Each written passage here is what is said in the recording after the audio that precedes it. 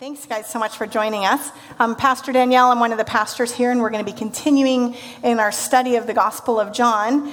And in spite of our desire to stop at every single verse and look them all over from now until Jesus comes, we're going to continue to kind of grab some just highlights regarding who Jesus is and our discipleship of Christ. And you can go back through the series online on our podcast and kind of see some of the building blocks that we've been creating along the way. And thanks to our amazing teaching team this summer, the additional information that's been given.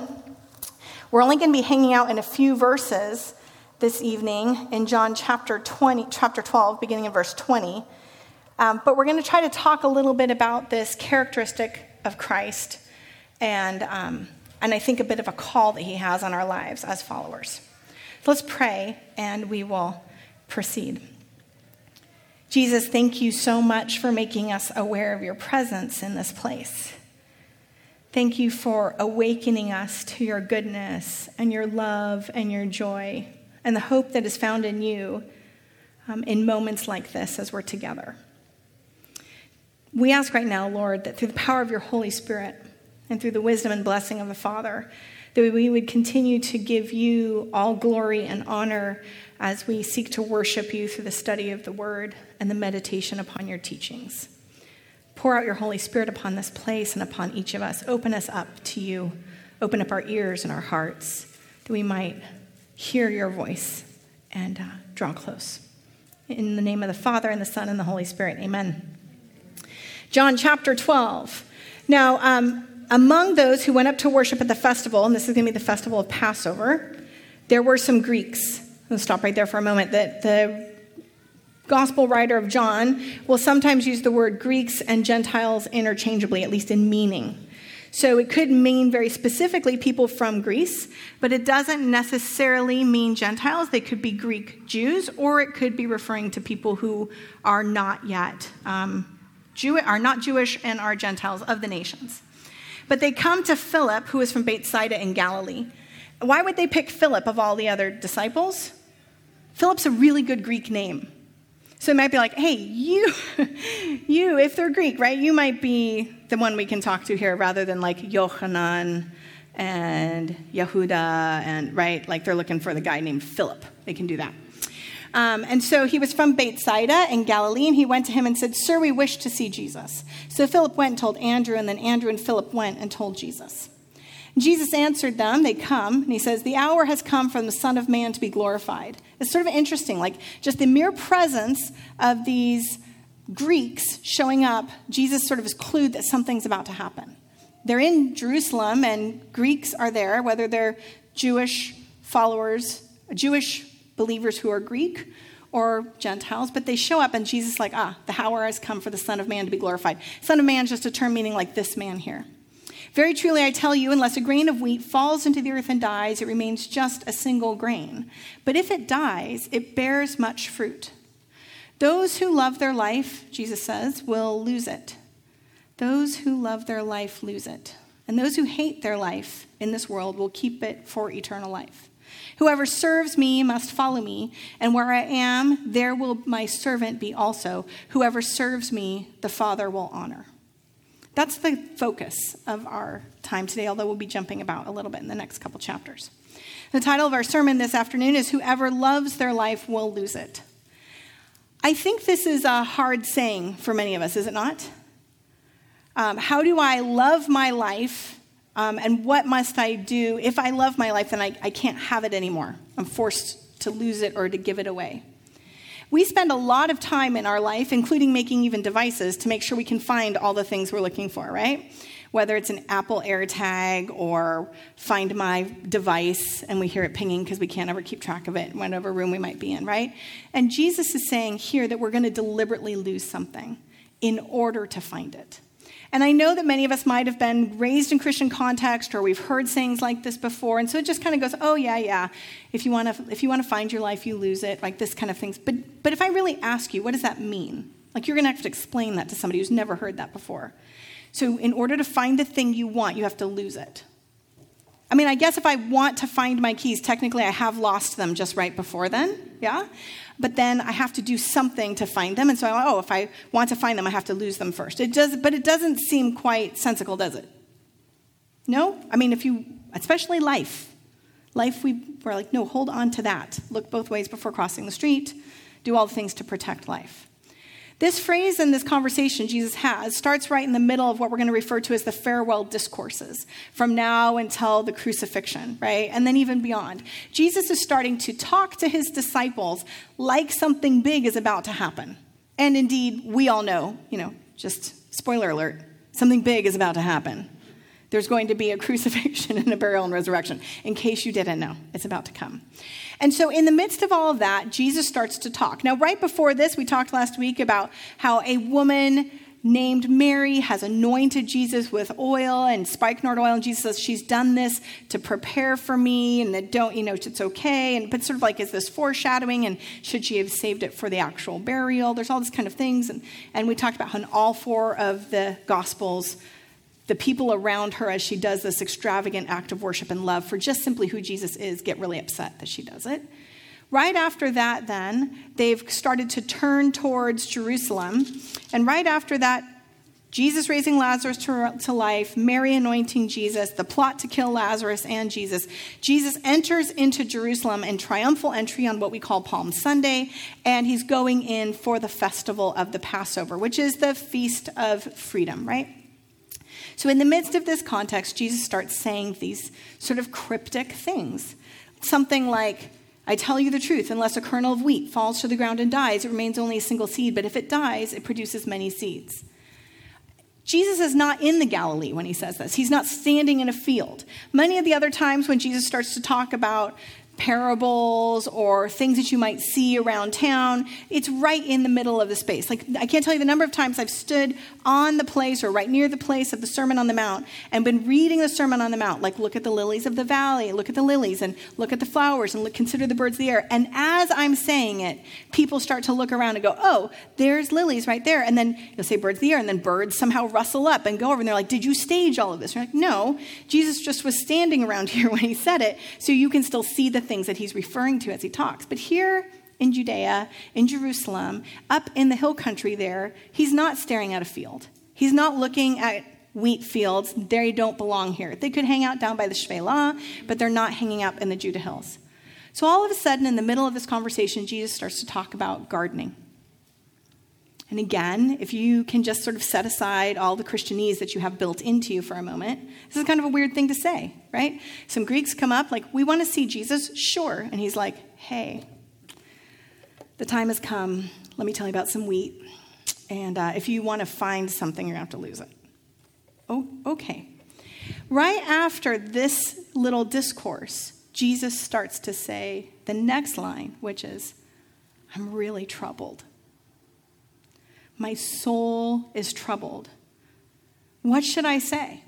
Father, save me from this hour. And we're getting this little glimpse into the fully human and fully divine Christ at this moment, wrestling with what he knows is to come. The tension is in the air. We've already had hints that one of his own is going to betray him. And as these Gentiles or Greek-speaking Jews start to come up, as the nations start to gather for this festival, as they come and start to seek him out, he starts to say very cryptic things like, this grain of wheat has to die, and I'm deeply troubled. And can I get out of this? What should I say? Father, save me from this hour? No, it is for this reason that I've come to this hour. Father, glorify your name, Jesus says. And then a voice came from heaven. I have glorified it, and I will glorify it again. And the crowd standing there heard it and said that it was thunder. Another said, an angel, a messenger has spoken to him. And Jesus answered, this voice has come for your sake, not for mine. It's a very weird little moment there right in the midst. What do you think Jesus is talking about when he says this, I tell you the truth, unless a kernel of wheat falls to the ground and dies, it remains only a single seed? I mean, what is he foreshadowing? He's saying, I'm going to die and I'm going to be buried in the ground. And this is deeply troubling for me, but it will bear much fruit. This is also a weird paradox in the midst of it all. And maybe when he says to them, hey, whoever wants to find their life has to lose it first, maybe he's not just saying that to you and me 2,000 years later. Maybe he's not just saying it to those who are inquiring of, who are you and are you the one? Maybe he's also saying it to himself. Hey, if you want to find life, you're going to lose it. Can we allow Jesus in his humanity to be deeply troubled? My soul is troubled. I think this moment for me, the last, 5-10 years, particularly with the immigration debate and justice issues surrounding that, one of my favorite signs that I see regularly at these conversations is they tried to bury me, but they didn't know I was a seed. I love that. Have you seen that protest sign up at the... If you haven't seen it, make it the next time you go to protest, right? They tried to bury me, but they didn't know I was a seed. There's such hope in that, isn't there? And I think this is exactly what Jesus is calling upon. I will be buried, but they don't know I'm a seed. And I'm going to grow and bear much fruit. But this doesn't mean that he's not troubled, right? It can still be deeply troubling what is happening, even though he has hope in what the goodness will be at the end. So what does Jesus do when he's troubled? What does he do after he says this? He's going to speak about his death. You should read it. We don't have time today, but continue. And he'll talk about the unbelief and the wrestling of the people. He'll cry aloud, whoever believes in me and believes not in me, but in him who sent me, and everything. He talks about light. He does all of this. And so when troubled, he serves. Jesus then serves. The next big event that occurs after this discourse is that he goes for the festival of the Passover. He's hanging out with his disciples, and before there, he knows that his hour has come, it says in chapter 13, to depart from this world and go to the Father. And I love this. Having loved his own who were in the world, he loved them to the end. So he makes this commitment that he's going to love them to the end, to the very end of his efforts. And he gets up from the table during this Passover supper. He takes off his outer robe and he ties a towel around himself. He pours water into a basin and he begins to wash the disciples' feet and to wipe them with the towel that was tied around him. This is amazing. I'm deeply troubled. So I will love you to the end, and I will serve. Now, this foot washing is common, you guys. Not exactly what Jesus is doing is not common, but foot washing is common. They've found foot washing basins at different parts in Israel. The one on your left side of the screen with the 2 posts is sort of like a double foot washing basin. It's quite nice and beautiful. It's from the 8th century BCE, found in Tel Lachish. Incredible place. So you would kind of put your heel up on that foot washing basin and hold it there, and then somebody would wash your feet. Why would you do that?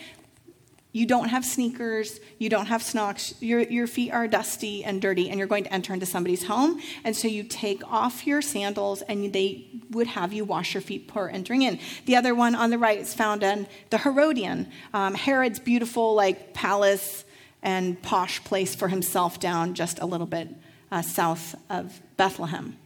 Again, very heavy, right? So something that happens, you're not carrying around a stone container to each person's feet as they stay at the table. He grabs some basin, something that he has, and this would have happened upon people walking in. So they've already had their feet washed, but he stops in the middle of the meal and he's like, let me do this again. And it's weird. Have you ever done a foot washing? It's really intimate. I mean, unless you've paid for a pedicure, right? And you've actually spent a lot of money and said, okay, here's going to be the agreement, right? I'm going to pay this person and I'm going to have the service. Foot washing, it feels awkward and weird. Anybody? Yeah. Okay, so one time, really, I officiate some weddings, and oftentimes couples will say something like, oh, we want to do a symbolic of our service for one another, we want to do a foot washing. And I'm always like, so don't. Let me just let you know the ceremony's already running long, and foot washing takes a long time. And what feels awkward now will feel very awkward with 150 people just watching and waiting for that foot to be done. And they were insistent, which is fine. It was really beautiful. But the groom wore like the tallest lace-up boots you've ever seen in your life. So there was lacing involved. It wasn't just a loafer situation. Now, that being said, if anybody here wants me to officiate your wedding and foot washing is really important, I'll tell you that's a great idea and we'll just do it with a smile. But it is very intimate. It can be uncomfortable. And as a seminarian, sometimes, they do those things at like a seminary retreat to get your MDiv. And they're like, all right, let's just end our retreat with foot washing. I'm like, is this dependent on our grade? Or can we go? Right? It can feel uncomfortable. And it does for Peter, right? So he comes to Simon Peter, Jesus does. And he says to him, Lord, are you going to wash my feet? And Jesus answers, you do not know now what I'm doing, but later you'll understand. Also cryptic, very helpful, Peter. Thank you, Jesus. Thank you very much. Peter said to him, you will never wash my feet. So somebody else has already done this coming in. Peter is not playing. He's like, no. Why not? What is he upset about? What's he so uncomfortable with? And why aren't the other disciples also protesting? What's going on here? Peter's not having it. And Jesus' answer to him is, unless I wash you, you have no share with me. Do this or you're done. And Simon Peter said to him, okay, Lord, not my feet only, but my hands and my head. Like I'll do ritual immersion. I'll do the whole thing. I'll do mikvah. Wash all of me then, I'm here. And Jesus said to him, one who has bathed does not need to wash except for the feet, but is entirely clean. And you are clean, though not all of you. And then they go this, for he knew who was going to betray him. And for this reason, he said, not all of you are clean. So just to note, Jesus does wash Judas's feet, right? That's happening here too. Why is Peter so upset? Well, to wash another person's feet was a lowly act, right? Even servants, slaves could not be forced to do this. And it was an act of hospitality upon entering the home, but it was something that somebody under you did, not above you, not in some sort of rabbi discipleship relationship.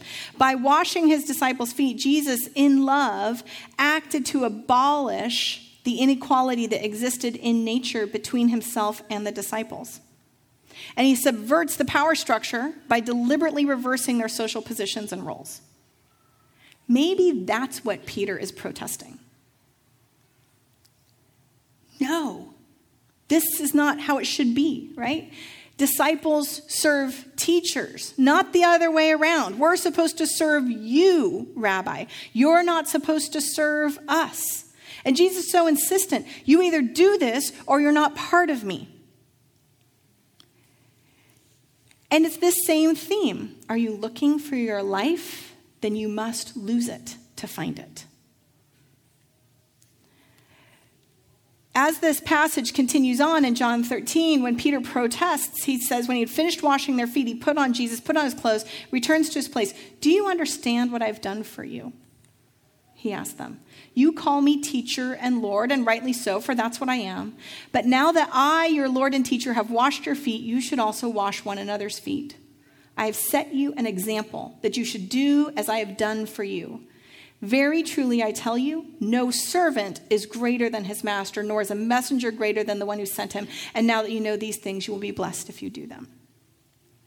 So Jesus takes this power structure that's present and says, we're not doing that. It should not be this way with you. And we are going to do it differently. And he gives this beautiful example. Have you ever noticed that this quality of Christ is something that's pervasive throughout Christianity? Whether in practice or not, let's just say in teaching. That humility and laying one's life down for one's friends and in service to one another, that this is part and parcel of what it means to be a follower of Jesus. And I feel a little bit like I'm preaching to the choir because I can look out at all of you and I can imagine right now and think of the ways, I already know, of the very many ways in which you do this on a daily and weekly basis. Here at Spark and outside in the world around you. Of how you are laying down your lives for one another and how you're seeking to do good in this world. Humility and service, laying down one's life, this is core and central to what it means to follow Jesus. Considering others better than yourselves, Paul says in Philippians chapter 2. Years ago, long before my little, not so little one was born, I was walking by myself in Jerusalem late at night. And it's kind of a busy. The new city's busy. It's kind of like a European Mediterranean outside feel, right? Everyone's kind of partying. And I'm walking by. I'm heading to my hotel. I was staying extra because I was leading extra tours, and Kevin had come home to make everything go because he lays down his life in service of others. And as I'm walking by, there is a group of young adults, and they're having clearly a nice gathering and a big party. And they start yelling out at me, hey, come here. I'm like, oh boy. Right? So I'm like, hey, what's up? And they're like, are you married? I said, yes, I am married. Let's just ring, and I need to keep going. Like, I'm married. He goes, no, are you happily married? Oh, yes, I am happily married. Thank you very much. No, you lie. I'm like, no, I'm not lying. I'm very happily married. Like, so you are happily married? I'm like, yes. And they're like, we are here celebrating his divorce. He just got divorced. We're all celebrating the divorce, and we just don't think marriage can be happy, and that's how we're sort of marking the occasion. And I was like, oh, no, it absolutely can. And it's hard work. I'm not saying it's easy, but, for sure. In fact, I'm here right now because my amazing husband is home holding down the fort so I can be here and study and develop and grow as a teacher. And they're like, no way, sit down, tell us about it. Now, poor souls, because they've just invited the pastor to come and sit down and do like a marriage session with the whole group of, fortunately, they were slightly inebriated, so they were sort of a captive audience, right? So we sit down and we start talking, and I'm like, so what happened? They're like, I thought everything was going well. It was really great, but you know what? She just would not clean the lint out of the dryer.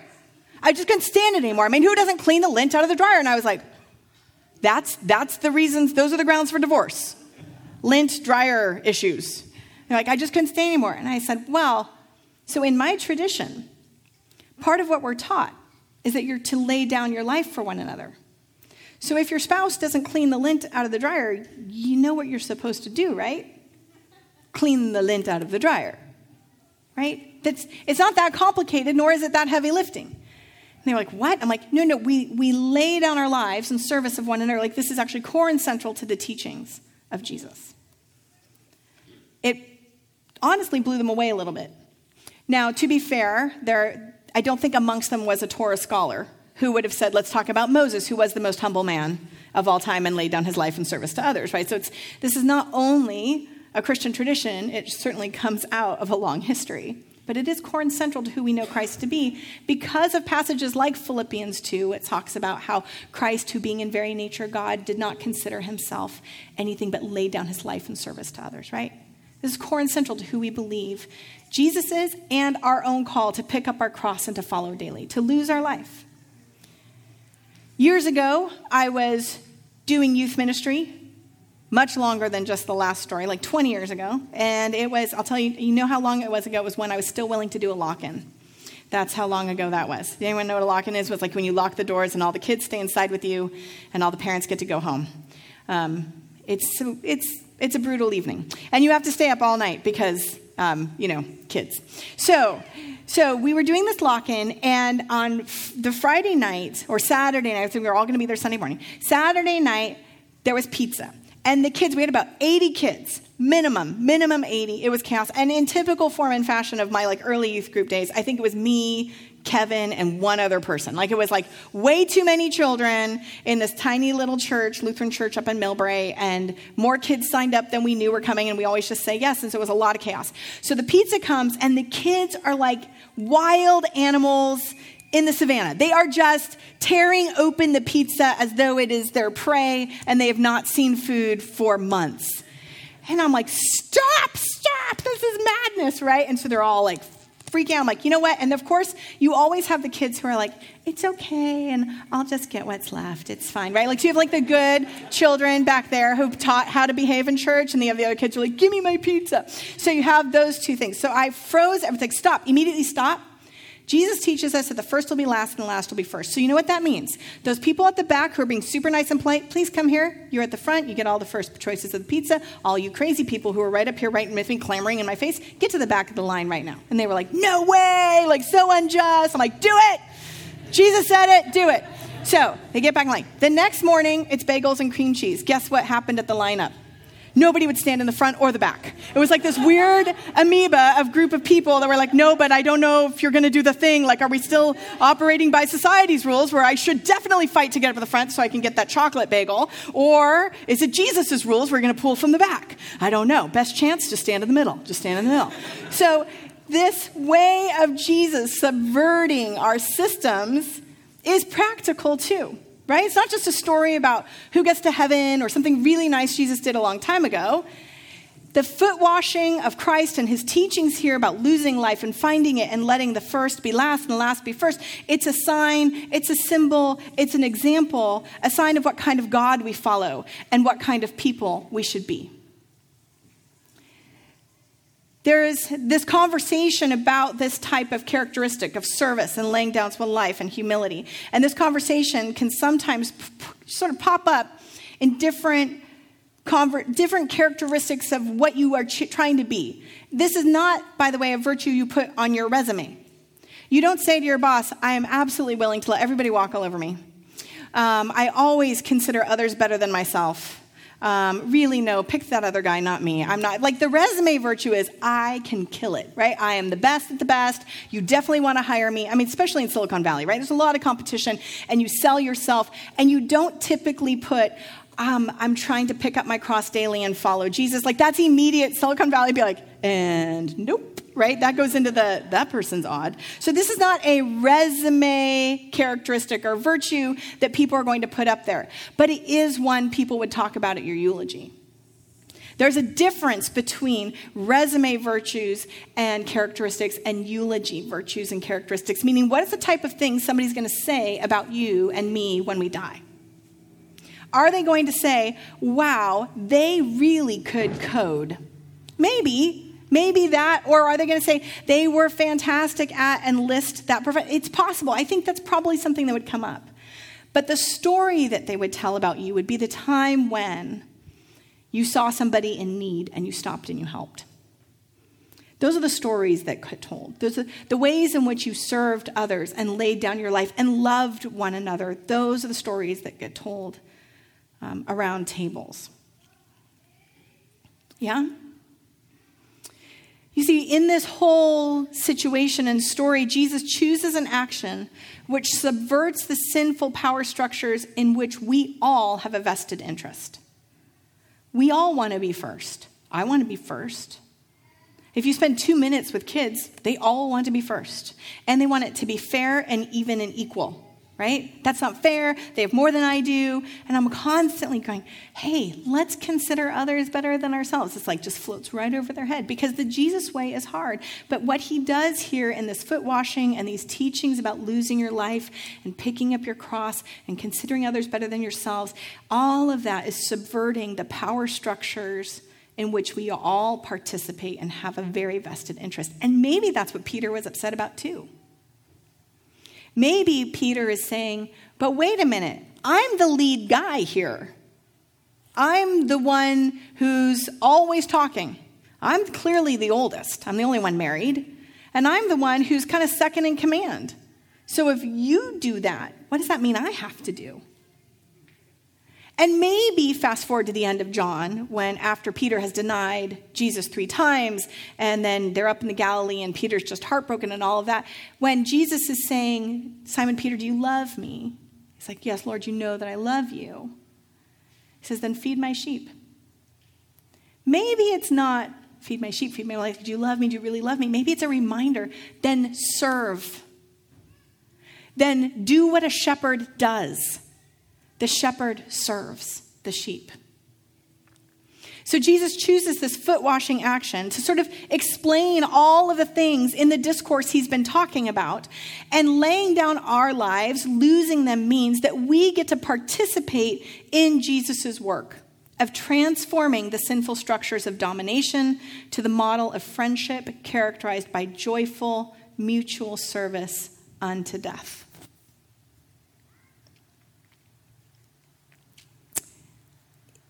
When we talk back about that seed analogy that Jesus throws here in the midst, I was thinking about this and thinking about how when you're a kid in preschool, you used to do those seed plant things you have to do, and you get the bean sprout to rise up, and you get to see how it grows, and you talk about the life cycle of the seed.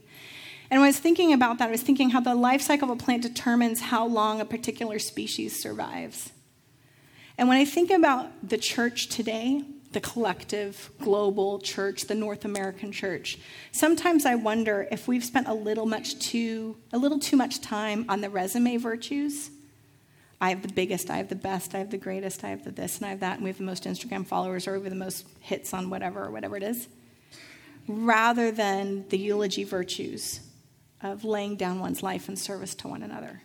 And my concern is that if we've picked the virtues that run the world, but don't run the kingdom, that we're lacking the opportunity to participate in the transforming power and redemption of Jesus. And then that our churches, not the global capital C church, that's going to go on no matter what, you guys. Jesus in charge. It's going to go on whether you like it or not. Capital C church is here to stay. But whether the small C churches that have committed to the resume virtues instead of the fellowship of Jesus, if maybe our life cycle is going to be pretty short. Because the world is hungry for something that subverts the power structures that we're all struggling with. The world's hungry for something different. So my question for us is, what kind of seeds are we planting? What do we hope will grow? What is it that we're hoping we'll see out of our life's work, out of our households, out of our relationships and our friendships, out of our church? What are we planting here? And what do we want to see grow? Jesus plants love. Jesus plants laying down one's life in service to one another. And there's no denying the fact that that is what has grown. Now, other people might come and try to attach different things along, but what continues to survive is this mutual love that Jesus has given us. Jesus lays down his life. When I was thinking about these themes in John of life and love and water and light and all of this, I was reminded way back to the very beginning when we talked about Nicodemus and Nick at night coming at the very beginning. And he has this conversation with Jesus about how can a man be born again if he is old? And Jesus, because Jesus is saying, he says, most assuredly I say to you, unless one is born again, he cannot see the kingdom of God. You guys, this is what he's been talking about the whole time. You have to die first. You have to lose your life in order to find it. If you want to be born again, if you want that new life, then something has to die first. And so we die to self. And Paul will spend a lot of time talking about this in the epistles. And Jesus will show us in his very life, death and burial and resurrection, that this is how we are to live. Laying down one's life for one another, dying to self. New life is found in laying down one's life and being born again. It's found in acts of service to one another. Albert Schweitzer said this, I don't know what your destiny will be, but one thing I know, the ones among you who will be really happy are those who have sought and found how to serve. And when you think about a time when you've been really happy, hasn't it been a time when you contributed and somebody was like, that made a difference? You're like, oh, that felt really good. I'm not trying to tell you to serve because it's good for you, but I'm telling you to serve for it's good for you. And people who serve live very long lives. It's so gratifying and hope-filled. And it means that when we serve one another, we're actually creating the kind of community Jesus was creating and praying for and building and teaching and living and dying for. So here's a picture of me in my early service days. I'm the one with the taller than normal bangs right here on the right. This is my confirmation picture. I grew up Lutheran. And I went to confirmation 3 years. And it was every Wednesday, every Sunday, and it was 20 service hours a month. And I don't know how many people, I've talked about this many times, so it was so formative. In 7th, 8th, 9th grade, I don't know how many people actually did the service hours, but I did the service hours. Because I think my mom was going to make me no matter what. But also, I had to sign off, and I was going to turn it into people, like in the church. I don't know if you know what Danielle means, but it means God is my judge. So early on, I've been carrying like a really heavy burden, make sure that I had those hours correct. So at the very beginning of that 7th grade year, I'd have to figure out, okay, I got 20 service hours a month. You tell a not even 13-year-old, go and find 20 hours this month to just serve other people. You start knocking on neighbors' doors. Can I help you with your weeding? Can I do any? Had to be free. Couldn't get paid for it. Can I babysit for free? A 13-year-old really wants some cash, right? And so there was all just 20 service hours a month. You could serve at the church. They did make it so that attending church did count, so those were the easy ones, right? And so we would do all of this stuff, but 20 services a month. And so at the very beginning of those 3 years, it was hard to find those hours. But I'm telling you, by the end of those 3 years, that had become a habit. And instead of like trying to scramble to fill it up, by the end of the 3 years, I was like, okay, what did I do this month? Oh, yeah. And I just had found all these ways that, and I wasn't doing it anymore for the hours. I did it because I loved it, because it made me feel valuable and important, and because I was now a member of my community and I was contributing and participating. And I was part of a family that served. My father had been tried as hard as he could to not be, but was eventually drafted and served and was a lieutenant colonel in the Marine Corps. He served. Service was a big thing in my family. My mom served constantly. Every room mother, Girl Scout, boy, everything. She was always serving. She was serving us constantly. And so I was watching people do this a lot. And you know what? I kind of wanted to do it too. And I saw it happening in my church. And it was valuable and it changed. It made it so much fun that I never wanted to do anything else. I'm not super great at this. Actually, if you want to see somebody who's really good at acts of service, it's Kevin. People I see nodding. Because he, just lays down his life for others all the time. But it's also so lovely and fun and beautiful and hope-filled and giving. So wherever we find ourselves, and I hope that this will be a church where we can create community like this and opportunities like this for the youngest ones to be part of the band and continue to help out. And by the way, if you're volunteering here and you're serving here and you see a little one around, feel free to grab that little one and say, hey, come help me. They're going to love it. It's such a pouring into, right? Help me set up communion. Help come and set this up. Help tear down. The kids can be part of this too, right? It changes us.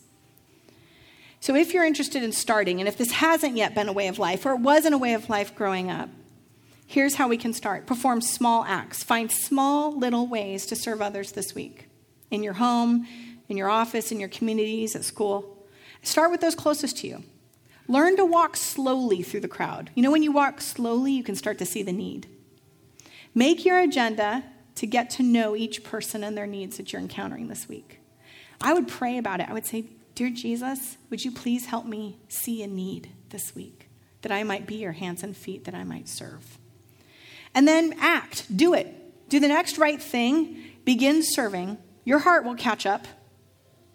It's called praxis. It's beautiful. And keep at it until your heart changes. We do this because we're trying to follow Jesus and because he has specifically created this type of kingdom. In the fullness of active service, we open up our table, the hospitality that we continue to try to share with one another, and this reenactment of this table, this Last Supper, where Jesus did wash feet and serve one another. And at this meal, he said, for the night in which he was betrayed, our Lord Jesus took the bread, blessed and broke it, giving it to his disciples, saying, take, eat. This is my body given for you. Do this in remembrance of me. And likewise, after supper, he took the cup, gave thanks, and gave it to them, saying, drink this, all of you. This is my blood of the new covenant, which is shed for you and for many for the forgiveness of sins. Do this as often as you drink it in remembrance of me. All are welcome at this table.